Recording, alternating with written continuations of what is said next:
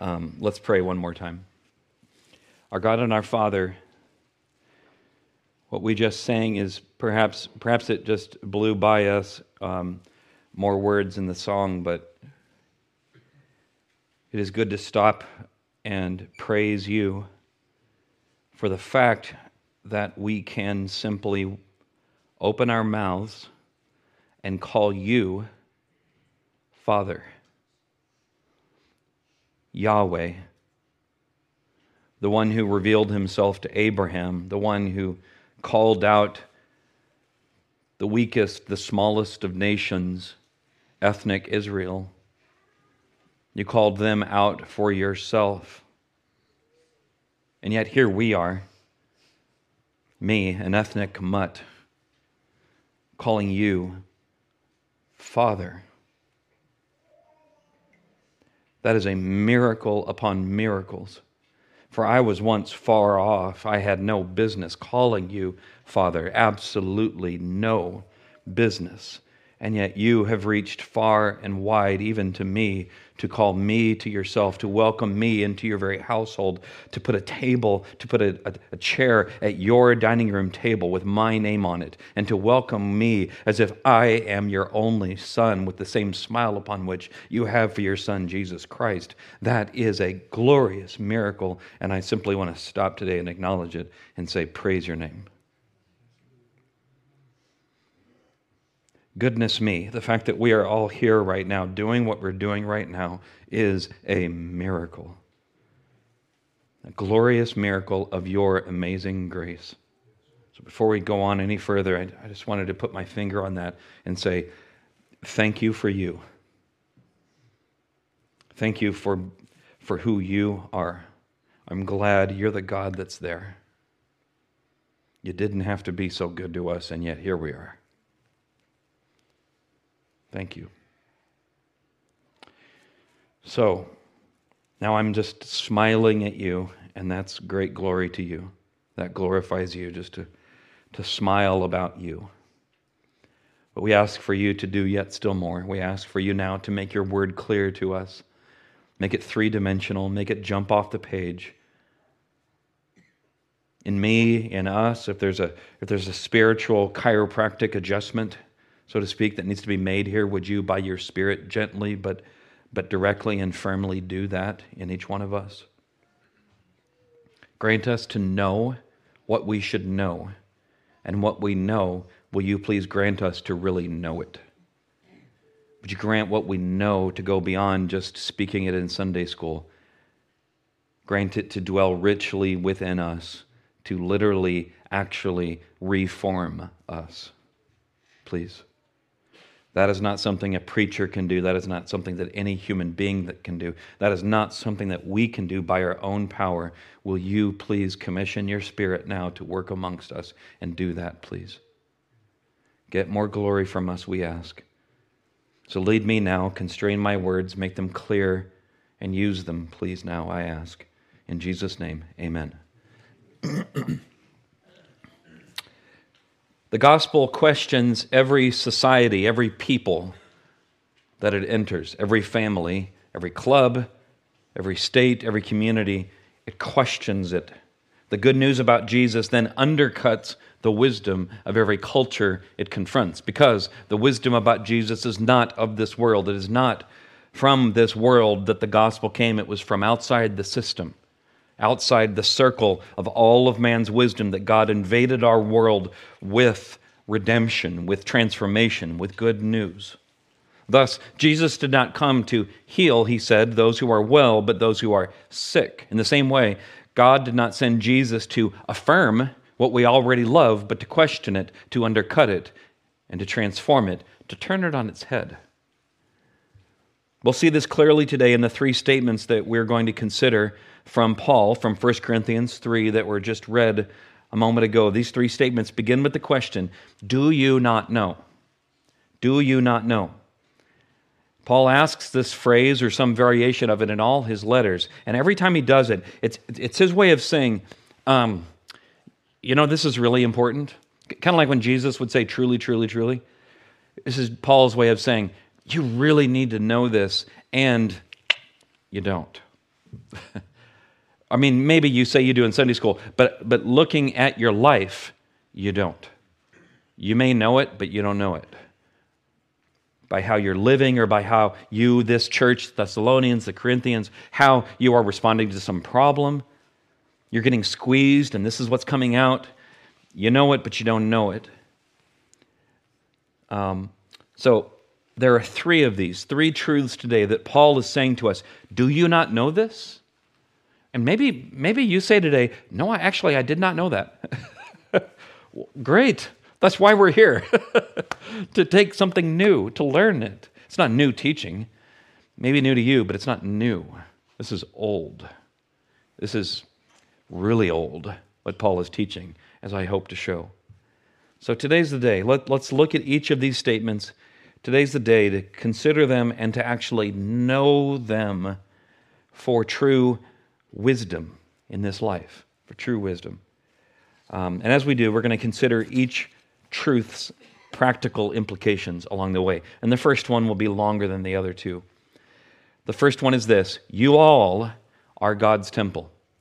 You all are God's temple. Do you not know, Paul asks, that you, in the plural, you all are right now God's temple? And the passage here, I think I failed to put it into a slide. The verse that we are referring to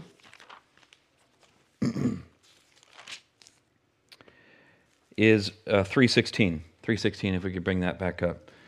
You all are God's temple. If you did know, then you would know that the you here is a collective you. It's a plural. You all are God's temple in which God dwells. And if you did know this, then Paul is saying, then you wouldn't be acting, in so many ways, on the one hand, robed with piety, robed with a Christian piety, but at the same time, acting with naked self-interest. Naked self-interest. You would not be so competitive, one-upping one another, looking from side to side to see if someone is better than you. You would not be driven by comparison, by envy, followed by strife. I follow so-and-so. Oh yeah, well I follow Jesus. Oh yeah, that sort of thing. So there is a deep thread throughout the whole Bible that unpacks Paul's statement here. But the fact is, Paul just teaches it straight out of the box. We all together, are the body of Christ. We are God's building. We are the temple of God.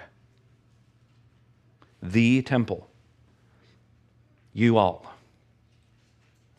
Not me. It's really weird. Like right now, there's a spotlight, bright lights, right, on me right now. So there's a sense in which our building, the way we have, it's fine. There's no one's sinned. But the way we have this set up right now is the opposite of what Paul is saying here. Because what Paul is saying here is that God's big show, the display of His glory, is not the guy in the pulpit. It is y'all. You all are the big show. You all are the display of God's glory in the world. You're the miracle. All of us all. We're the miracle. As I said last week, we thought that the totem pole, the most important person, was at the top, but it's not. It's at the bottom.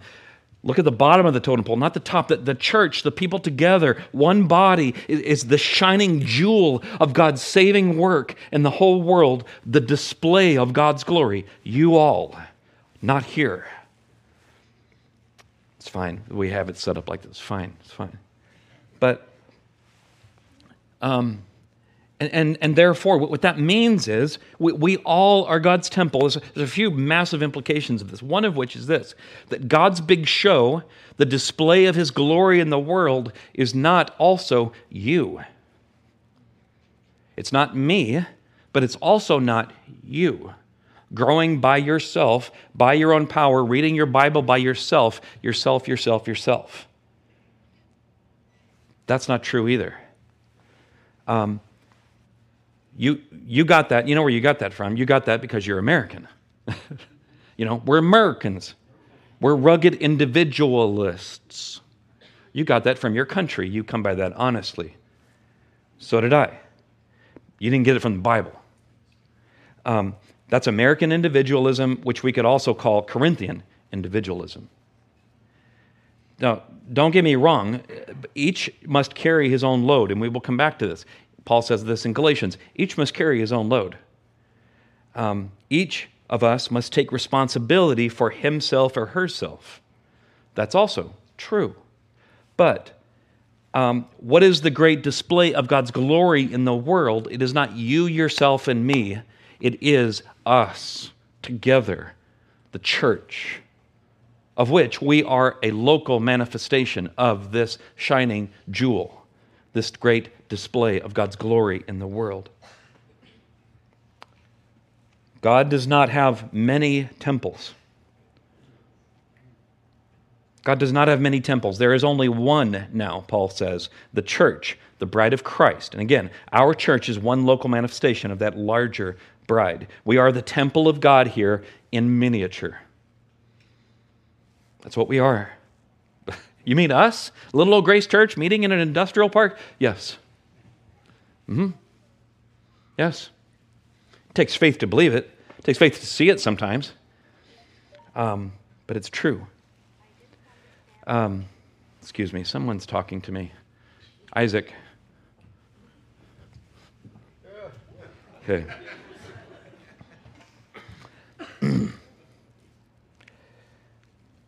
We are that temple of God in miniature, which, again, by the world's standards, is all wrong. Aren't I the shining example of God's glory here? Aren't I the display? No. Which, again, is foolishness. Like, you go to a Taylor Swift concert. Why do you go to a Taylor Swift concert? To see the people in the chairs that don't use the chairs, they're just standing up the whole time? No, you go to see Taylor Swift. That's the world's logic. But the gospel turns everything on its head. The big show is not what's happening here, but you all. Say it again and again. We have to say it again and again because we don't get it. It takes repetition. We are the temple of God. Paul says that we are now, right now.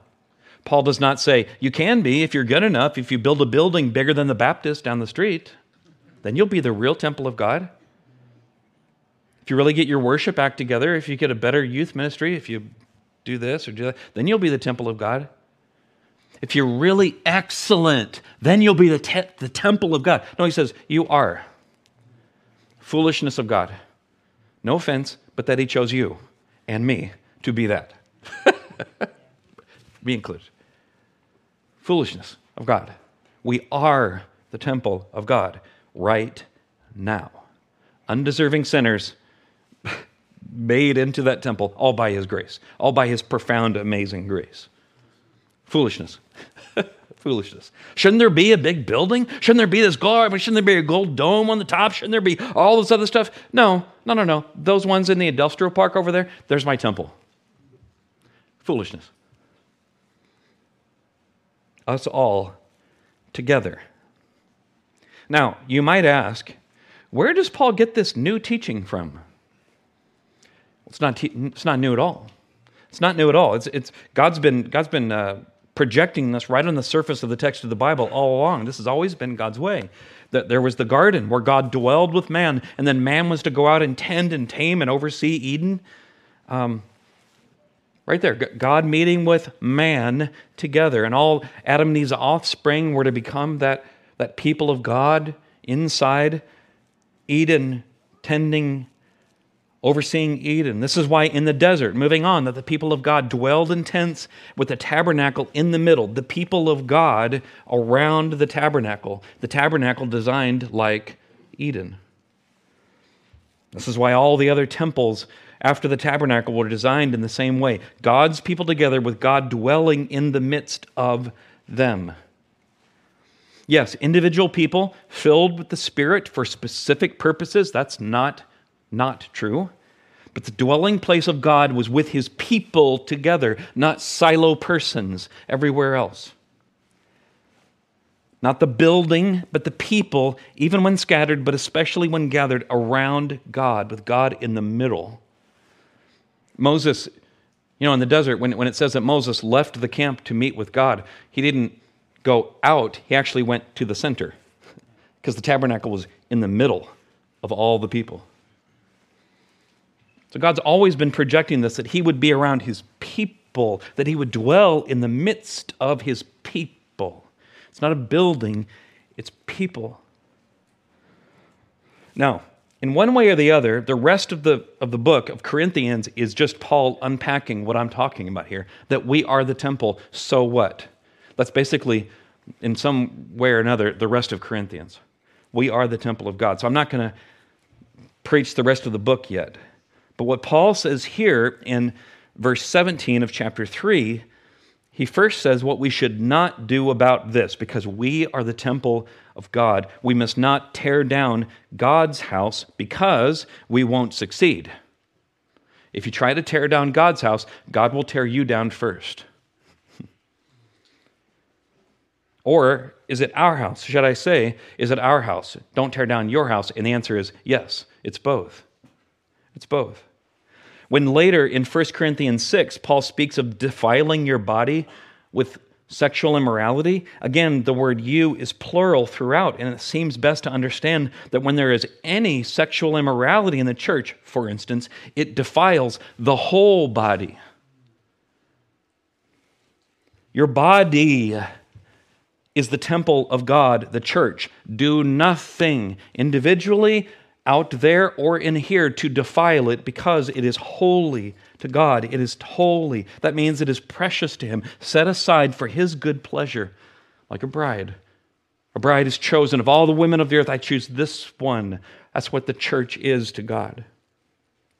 Do nothing to defile her. And he says, you all are that temple where the Spirit of God dwells. This is why we like to create hierarchies of sin. This is bad, this is bad, this is bad. But as I've said this before, but it's worth repeating, that whenever you read in the New Testament of the Holy Spirit being grieved, it's not usually connected to those really bad sins that we think about, that we put at the top of the hierarchy. It's almost always, in fact, it is always related to what Paul is talking about here: jealousy, strife, people cutting each other down in the church, people tearing down God's house. That's what really gets the Spirit. So, let's think about some ways to apply this first principle, that we all are God's temple. Again, how do we tear down God's temple? The most obvious from the text in front of us, from chapter 3, is in verse 3, from jealousy and strife. Jealousy and strife. So the first point of application here is this: repent and avoid all jealousy and strife. Repent of aggressively, as if it's a snake that's about to bite you. And avoid all jealousy and strife, because these two sins always grow together. Did you know that sins never grow by themselves? Sins always grow in bunches. And jealousy or envy and strife, conflict, they always grow together in the same clump of grapes. Always. After all, James writes this in James 4. You know what? I'm going to read it all the way through here. James 4. And this is, by the way, when it comes to relationships with each other, this is a passage of Scripture that you ought to have a working knowledge of. You ought to know. James says this: what causes quarrels and fights among you, plural? Is it not this, that your passions, or it could be translated just strong desires, things that you desire strongly for whatever reason, doesn't have to be a bad thing. I strongly desire Dan's cinnamon rolls.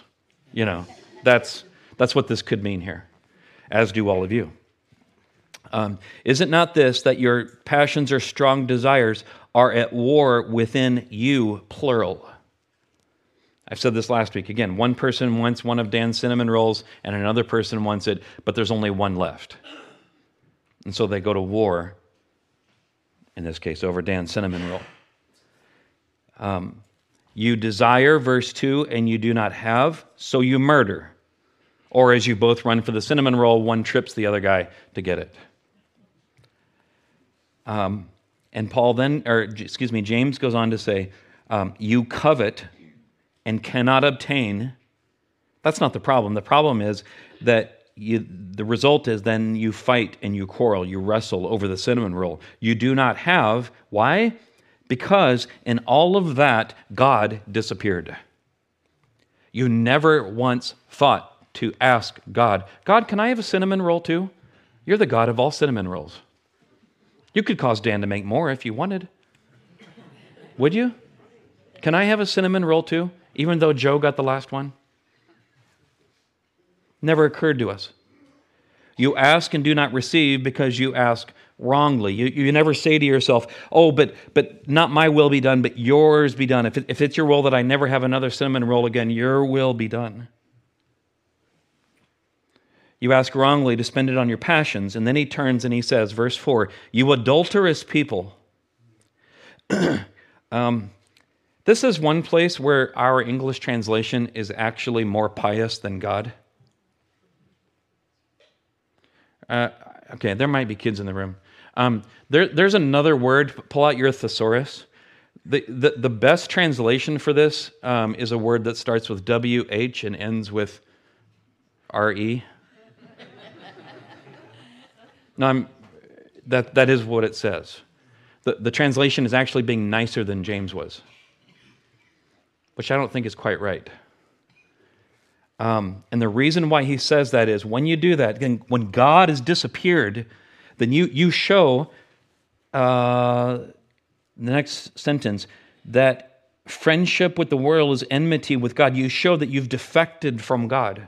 You've become a friend with the world and an enemy of God. You've defected from him. Therefore, whoever wishes to be a friend of the world makes himself an enemy with God. Verse 5, or do you not suppose that it is of no purpose that the Scripture says he yearns jealously over the Spirit that he has made to dwell within us?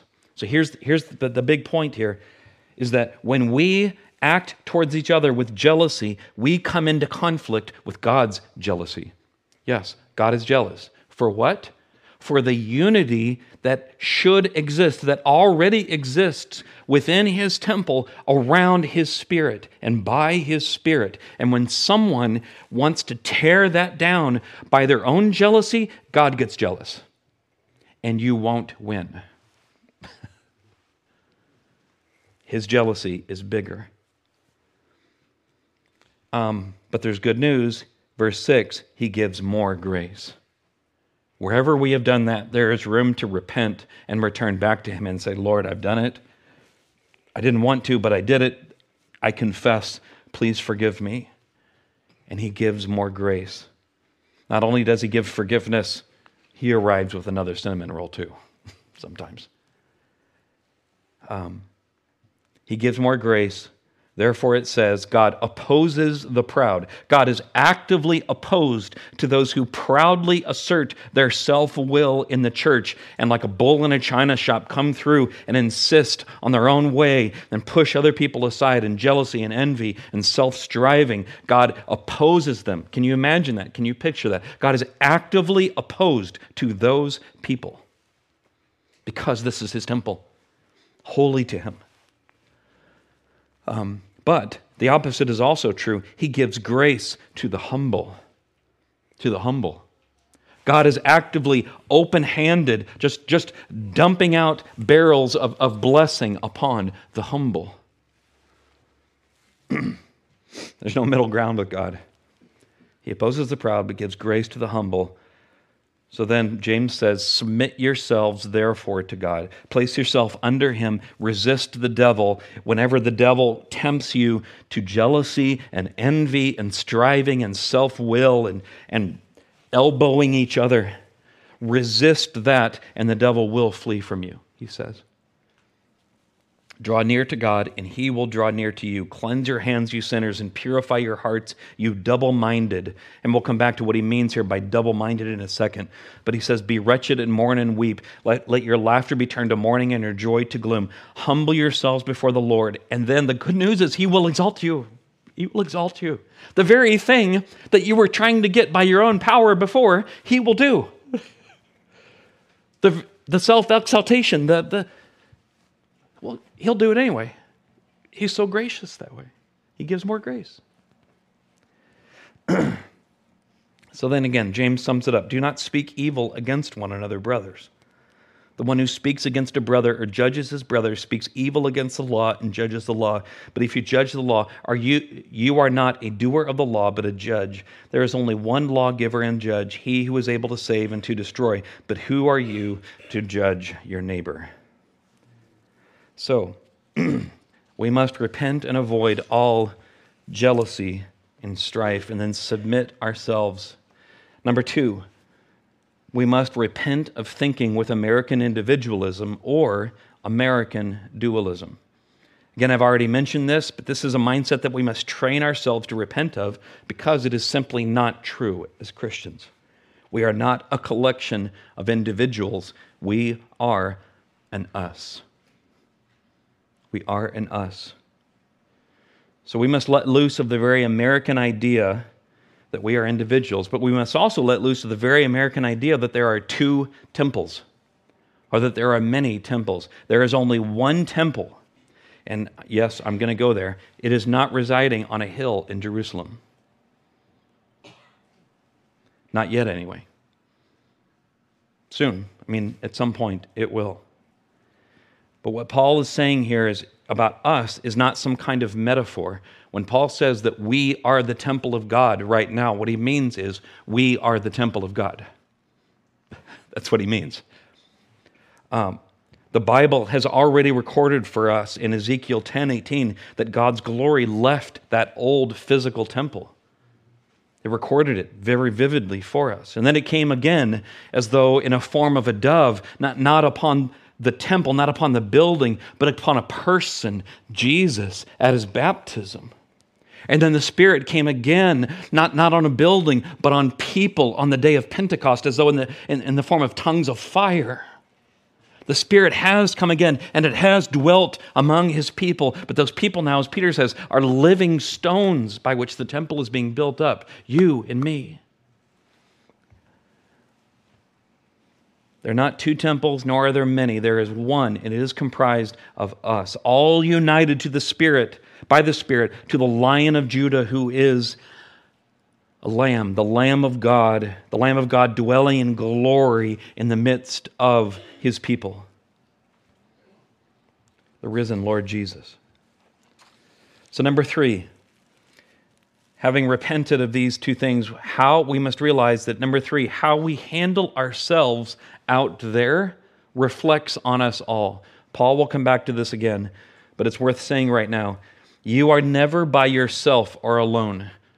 You are always part of a greater whole, and this greater whole that you are a part of is greater than any other whole you could ever be a part of in this world. You as a Christian are one of the living stones of God's temple. You are the Spirit of God on the move in the world, the very manifestation of God, God's work, his jewel in the world, bringing the gospel to the nations. You are part of the only organization, the only entity that will exist into eternity. Have you ever thought about that? Amen. Everything else is going to go. It's all going to get burned up. You are part of something great. Foolishly so, by God's foolishness, but great. The greatest movement humanity has ever known. You are part of a greater whole that is holy in God's sight, and therefore secret sin affects us all. So I just want to say, if you are addicted to or chained down to some secret sin in your life, I want to say 2 things. You need to deal with it. You need to repent of it. Let's start there. Let's make that very clear. You need to repent of it. Number 2, this community is how you do it. This community is how you do it. You don't go out and get fixed and then come back in here to join us. No. This is where that addiction gets solved. This is where that secret sin that's chained you down gets cut. That chain gets cut and you get freed. It is amongst us. As we will see, the fourth point here, God has so designed us to be dependent on one another in our personal responsibilities. It is your responsibility, Christian, with that addiction or that secret sin, to repent of it. It is your responsibility. And God has made you dependent on others for grace to do just that. We all must carry our own load. We all must strive for the holiness without which no one will see the Lord. Hebrews 12. And yet at the same time, if we are fundamentally in us, this means that there are basic supplies for that which we are responsible to do that we can only acquire through partnership with other people within this us. Both our dependence on each other and our personal responsibility are true. And where we go wrong is that we emphasize one or the other. The goal then is to take ourselves in hand and to take glad responsibility for ourselves and our own repentance and our own obedience to the Lord Jesus. And then when we do that, we immediately see, oh, I ain't got everything I need for this. I need others. And then we reach out humbly and partner with each other in this. And then we are supplied with what I need. Let me give one very practical application. The time changed today, which means it's the season for seasonal affective disorder. Growing up this time of year, I hated it because I got down every year. Hate it. You know, the early nightfall and just stinks for people like me. I don't know. I can't explain why. Now is not the time for you, to go all hard on yourself and chug your way through it by yourself. Go easy on yourself and reach out to others if you need help, especially this time of year. If you're especially prone to being affected by seasonal affective disorder, reach out to someone else. We are an us, no man left behind. But the same is true for families. In our families, men are the ones who are to take the gladly assume responsibility, sacrificial responsibility for what happens in that home. And inevitably, because it's men, we gladly assume that responsibility and we get to it, and then we quickly realize, oh man, I need to learn a lot here. I need to learn. I need help with this. I need partners. I need guys I can look to, that I can look up to. You need other people around you. You gladly assume responsibility and you gladly partner with other men who can help you do it well. Both are true. By partnering with those men, you find the wisdom you need, which we will come to in a moment. But the reason why so many Christians today are spiritually inert and impotent is that they only take personal responsibility for themselves in their own personal silo. So on the one hand, some of us are always over here with ourselves, depending on myself, doing it myself, or we are entirely dependent on others, never taking personal responsibility for ourselves. And both, Paul is saying, are true. Both are implications of the fact that we are in us, we are the temple of God. And the temple is holy.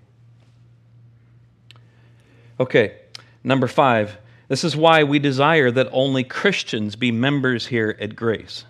This is why we do membership the way that we do. On the one hand, we don't want to make it harder to become a Christian than it is, we don't want to make it harder to become a member of our church than it is to get into heaven. But on the other hand, we desire for our church to be an accurate representation in miniature of the larger whole, the temple of God. That's why when you become a member, we ask you, are you a Christian? Before you become a member. This is why we don't do a theological exam, however, for you to become a member and ask you what you think about eschatology. But we do want to know, hey, are you a Christian? Are you already a living stone of this temple? That's it. That's it. Number 6, our union together as the temple informs even how we greet each other. Paul will say later to the Corinthians and to a couple other churches that we should greet each other with a holy kiss. A holy kiss. I think the kiss part is culturally conditioned, thank God. But but not the principle behind it. Not the principle behind it. Our partnership together as the very temple of God should inform even the actual way that we greet each other. Now, for you, I'm less interested in the what, but again, the attitude, and do you actually know that we are the temple, and then how that flows out from you one to another. For me, it comes out, what makes the most sense to me is just warmness. A hearty handshake that's unique, that's different than how I would shake anybody else's hand in the world. It's a warm look in the eye. It's perhaps another hand on the arm. It's a tone of voice that's warm and welcoming, especially with someone new. It's so easy to be warm and welcoming to that guy that you just love the most in church. Well, yeah, duh. But when someone new comes in, that's when the question really comes. Do you know what Paul is saying, that we are the temple, including this new one that came in that is also a Christian? How do you greet them? I've known some people who were informed by this temple theology, and the way they applied it was the order that they greeted people on Sundays. They would walk right past their closest friends at the beginning of Sunday, and they would seek out first those that they did not know at all. Then they would move on to those that they're acquaintances of, and then thirdly, finally, they would greet those people that they know the best. In that order. That's how they lived out this doctrine. Because the reality of our temple partnership is greater and deeper and more important than the warmness of any clique, any friendship clique anywhere. Now, there are two other statements that Paul makes that we can only touch on briefly, but again, we will unpack them throughout the rest of the letter. The second truth is, Paul says this, in order to become wise, you must become a fool. Become a fool that you may become wise. Here's what Paul means. To have as your fundamental wisdom the root for which all your thinking and acting and feeling grows in all of life to be this, Christ in Him crucified. Start with this. To put it another way, as Jesus says it to everyone in Matthew 11, come to me, all who are weary and heavy laden. First, take my yoke upon you, as James says. Submit yourself to me. Take my yoke upon you. And then, as we go along, learn from me. Learn from me. But the order is you must first put your place, find your place underneath His yoke. Submit yourself to Him humbly. And when we do that, we listen to Him and He leads us wherever He wants to go. To put this another way, here is what I believe Paul means by become a fool that you may become wise. All that God does and says for us in Christ, for all that I do and say in my life. All that God does and says for us in Christ, for all that I do and say in my life. This is what it means to become a fool, in order that you may become wise. The fear of God is the beginning of wisdom. So we gain this fear by becoming a Christian. So first, if you've not become a Christian, become a Christian. Submit yourself to Christ. Submit yourself to Christ. But for everyone else, there is only one practical consideration that I would like to say to you, and that is this. Set it in your mind right now to have no problem passages in the Bible. Set it in your mind right now to have no problem passages in the Bible, because there's not. It's another way of saying, set it in your mind now that all that God says and does for us in Christ, which is what the whole Bible is about, put it in your mind right now that all of that will come to bear in every aspect of your life. There is no problem passages. Becoming a fool in order to become wise means going wherever Christ, your Lord's word, will take you. Well, lastly, excuse me, Paul says one more thing, that all things are yours. Paul says all things are yours. Paul's simple logic is this. When Jesus was raised from the dead, He became Lord of all, Lord of everything. And when He ascended on high, He then took possession of all things, when He ascended to the right hand of the Father. And now, if you are in Christ, You have been united to Him by the Spirit. That's why you are part of the temple where the Spirit dwells. And therefore, all that is true about Him is true about you. All that's true about Him is true about you. This is why Paul says in Ephesians 2:6 that we too have already, right now, been raised with Jesus in the heavenly places. We have already ascended in spirit. Therefore, piece the logic together, we too have already been given deed to all things. We now already own all things. All things serve us. We are the restoration of Adam and Eve, who were meant to have reign over, to have dominion over, and to manage and to oversee all things. We simply have not yet taken possession of it, but we do already own it as God's vice regents. The whole world is ours. Let that sit on you for a moment. God has given you the deed to all things in Christ. It's ours. Ours for the asking. For the asking. So what do you want? What do you want that you do not have? If it is idolatrous, then don't ask it or don't expect God to say yes to it. But if it's not, will you ask Him for it? We have already come into possession of the world. Ask Him for it. So think about us and think about what we are here for in Sacramento County. We are the temple of God in miniature here in the midst of Jesus' Eden called Sacramento County. Will you ask Him for it?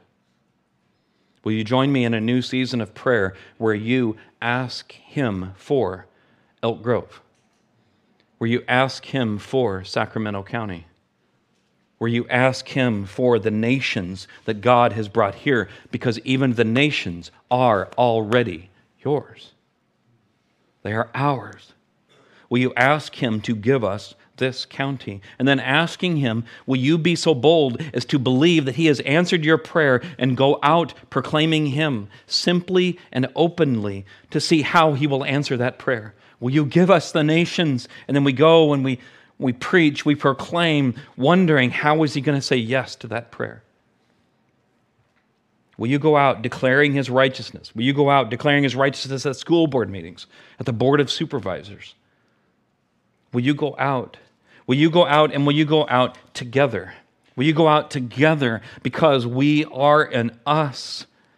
Will you go out together proclaiming Him, too busy to worry about who gets the credit? Because in the end, God will get all the credit. Because God will do the miracle. Because the miracle that He has done here, God will do again out there. And it'll all be to His glory. What a beautiful thing, as I think one of our former presidents once said, what a beautiful thing when everyone is working together and no one cares who gets the credit.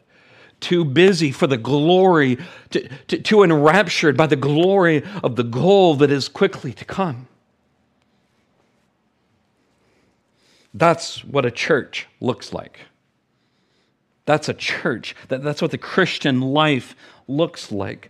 Going out, proclaiming His name together with a jolly joy, a jolly, infectious joy that the nations desire, that the nations are jealous of, and are thereby saved. So, sometimes I end our services by saying, you privileged people, and this is why. This passage, this concept is why. You are already the temple of God. You're the big show. You're the major leagues. You're the jewel of God's work in the world. You are the bride of Christ. You are it, you doggone privileged people. All by His grace. You are the jewel of God's glory. You are His bride upon which He looks and He sees and what He delights in. And He doesn't see you with all the smudges and all the wrinkles and all the sins and the dark places. No, He sees you as you one day will be. He looks upon you and He smiles. You, the church. Oh, you are God's fine china. Oh, He delights in you. Delights in you. So He brought you to His Son. That's why That's how he shows you he delights in you, by bringing you to his Son, in whom you will exist forever, and in whom the Holy Spirit dwells. Praise his name. Praise his name for what he is doing in us. Let's pray now. Let's pray that he will do yet still more. Oh, Father, I pray that you will do yet still more amongst us. Pray that you would grant us to, by faith, believe that we are indeed the temple, and to treat each other accordingly, to act accordingly out there, but especially in here. Grant us yet still more of the unity that we already possess in Christ. Grant us to believe that you have given us all things that you've already given us, Sacramento County. Grant us a jolly confidence of that. And will you grant us to take possession of it yet still more, please, by the preaching of your gospel. Give us the nations. Give your Son the nations, we ask. In Jesus' name, amen. Well, we'll now move to communion. If the elders could come forward and go ahead and begin serving as the children return. If you have any questions about serving your child communion and when to do that and how, I'm happy to talk with you about that. Just let me know.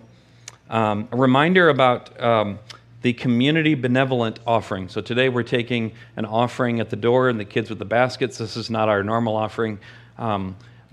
We're doing this to collect funds to give to the larger community. So for instance, we give some funds, I believe, to the food pantry down the street. We give funds to various outside organizations as we are able, and that's what this is for today. If the men could begin to serve, please. A reminder about communion, that communion is three things. It is, number one, a sober, fearful remembrance of what Jesus did to save us. It is a sober, fearful remembrance of what Jesus did to save us. Number two, it is a celebration that it is finished. Thank you. That all of our sins, all of us who believe, are washed away in Jesus. And lastly, thirdly, it is a recommitment, a recommissioning into obedient service of our King. So here we practice open communion, which means you don't need to be a member of our church to take part. You simply need to have trusted in Jesus for the forgiveness of your sins. If you've not done that, do it now. Become a Christian.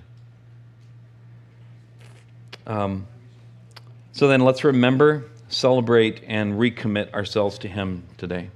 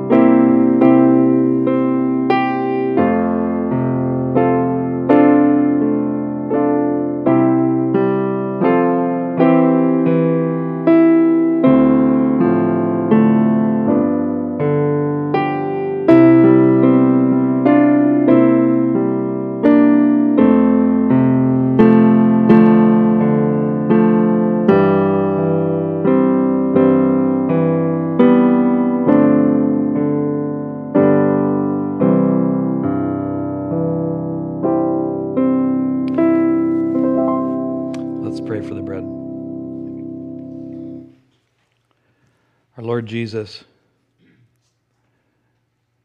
on that last Passover night when you broke the bread, it was a symbol of you and how you would be broken.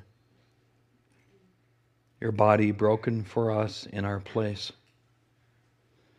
All the shame and the guilt and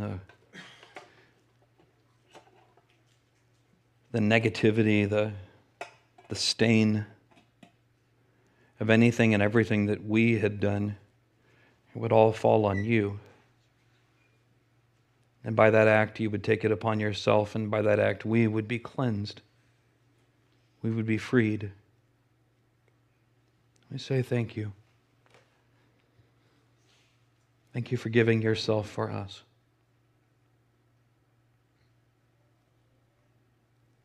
What kind of love is this that you would lay down your life for us, we who were so far off and distant,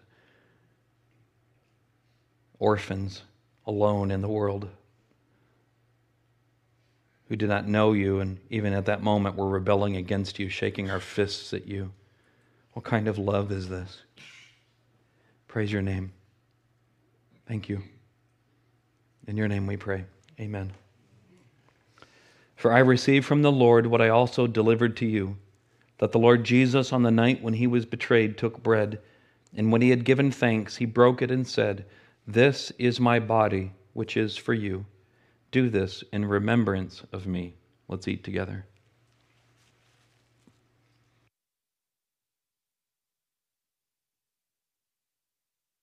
Let me pray for the cup. Lord Jesus, we know from your word, and we know if we would look inside of our seared consciences, we know that we deserve to die for the things that we do wrong.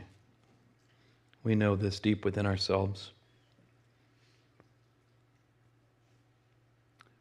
But you died for us. You gave up your life, you, the eternal Son. You who had enjoyed eternal fellowship with the Father from eternity past, entered time and cut your life short for us. Specks of dust on a speck of dust hurtling through space, you died for us. What love is this, that you would humble yourself for us to the point of death, and even death on a gory Roman cross? What kind of love is this? Praise your name. Thank you. Thank you, and I want to pray, be our Lord. You've earned it. Be our King. You've won that position. Be the one whose words reign over us in every aspect of our lives. That's you. Will you do that and thereby get much glory for the sacrifice you have given? We pray this in your name. Amen. In the same way also, he took the cup after supper, saying, "This cup is the new covenant in my blood. Do this as often as you drink it in remembrance of me." Let's drink together.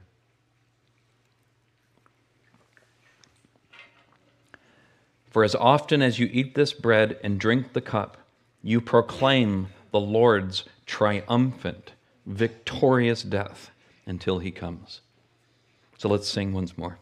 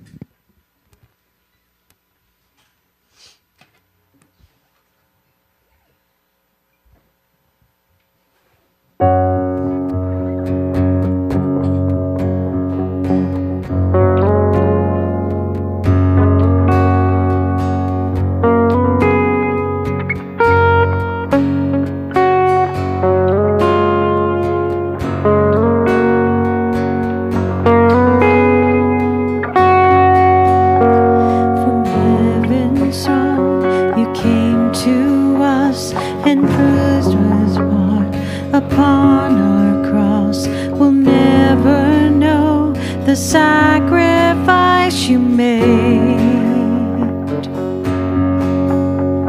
For all our sin and all our shame, you took the nails and took our place. No one else could do what you have done. One name is higher, one name is stronger than any grave, than any throne. Christ exalted over all. From the grave where death would die, you rose again and brought us life. You're reigning now, the Savior of the world. You're reigning now, the Savior of the world.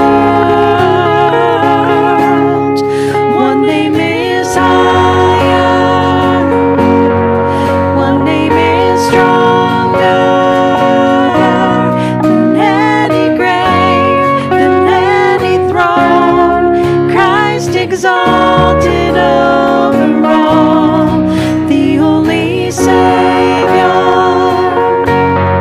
Jesus Messiah. To you alone all praise belongs. Christ exalted over all. We sing your praise, we sing your praise, we sing your praise forever. We lift your name, we lift your name, Jesus over all. We sing your praise, we sing your praise, we sing your praise forever. We lift your name, we lift your name, Jesus over all. One name is higher, one name is stronger than any grave, than any throne. Christ exalted over all, the only Savior, Jesus Messiah. To you alone all praise belongs. Christ exalted over all. To you alone all praise belongs. Christ exalted over all.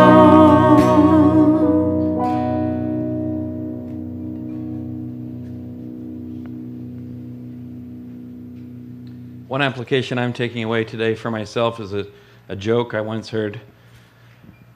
Imagine Jesus going into Jerusalem in his triumphant entry on a donkey, and all those people waving their palm branches saying, "Hosanna, Hosanna, Hosanna." And the person said, "Imagine if that donkey thought all that cheering was for him." All the good that we have is because Christ exalted himself.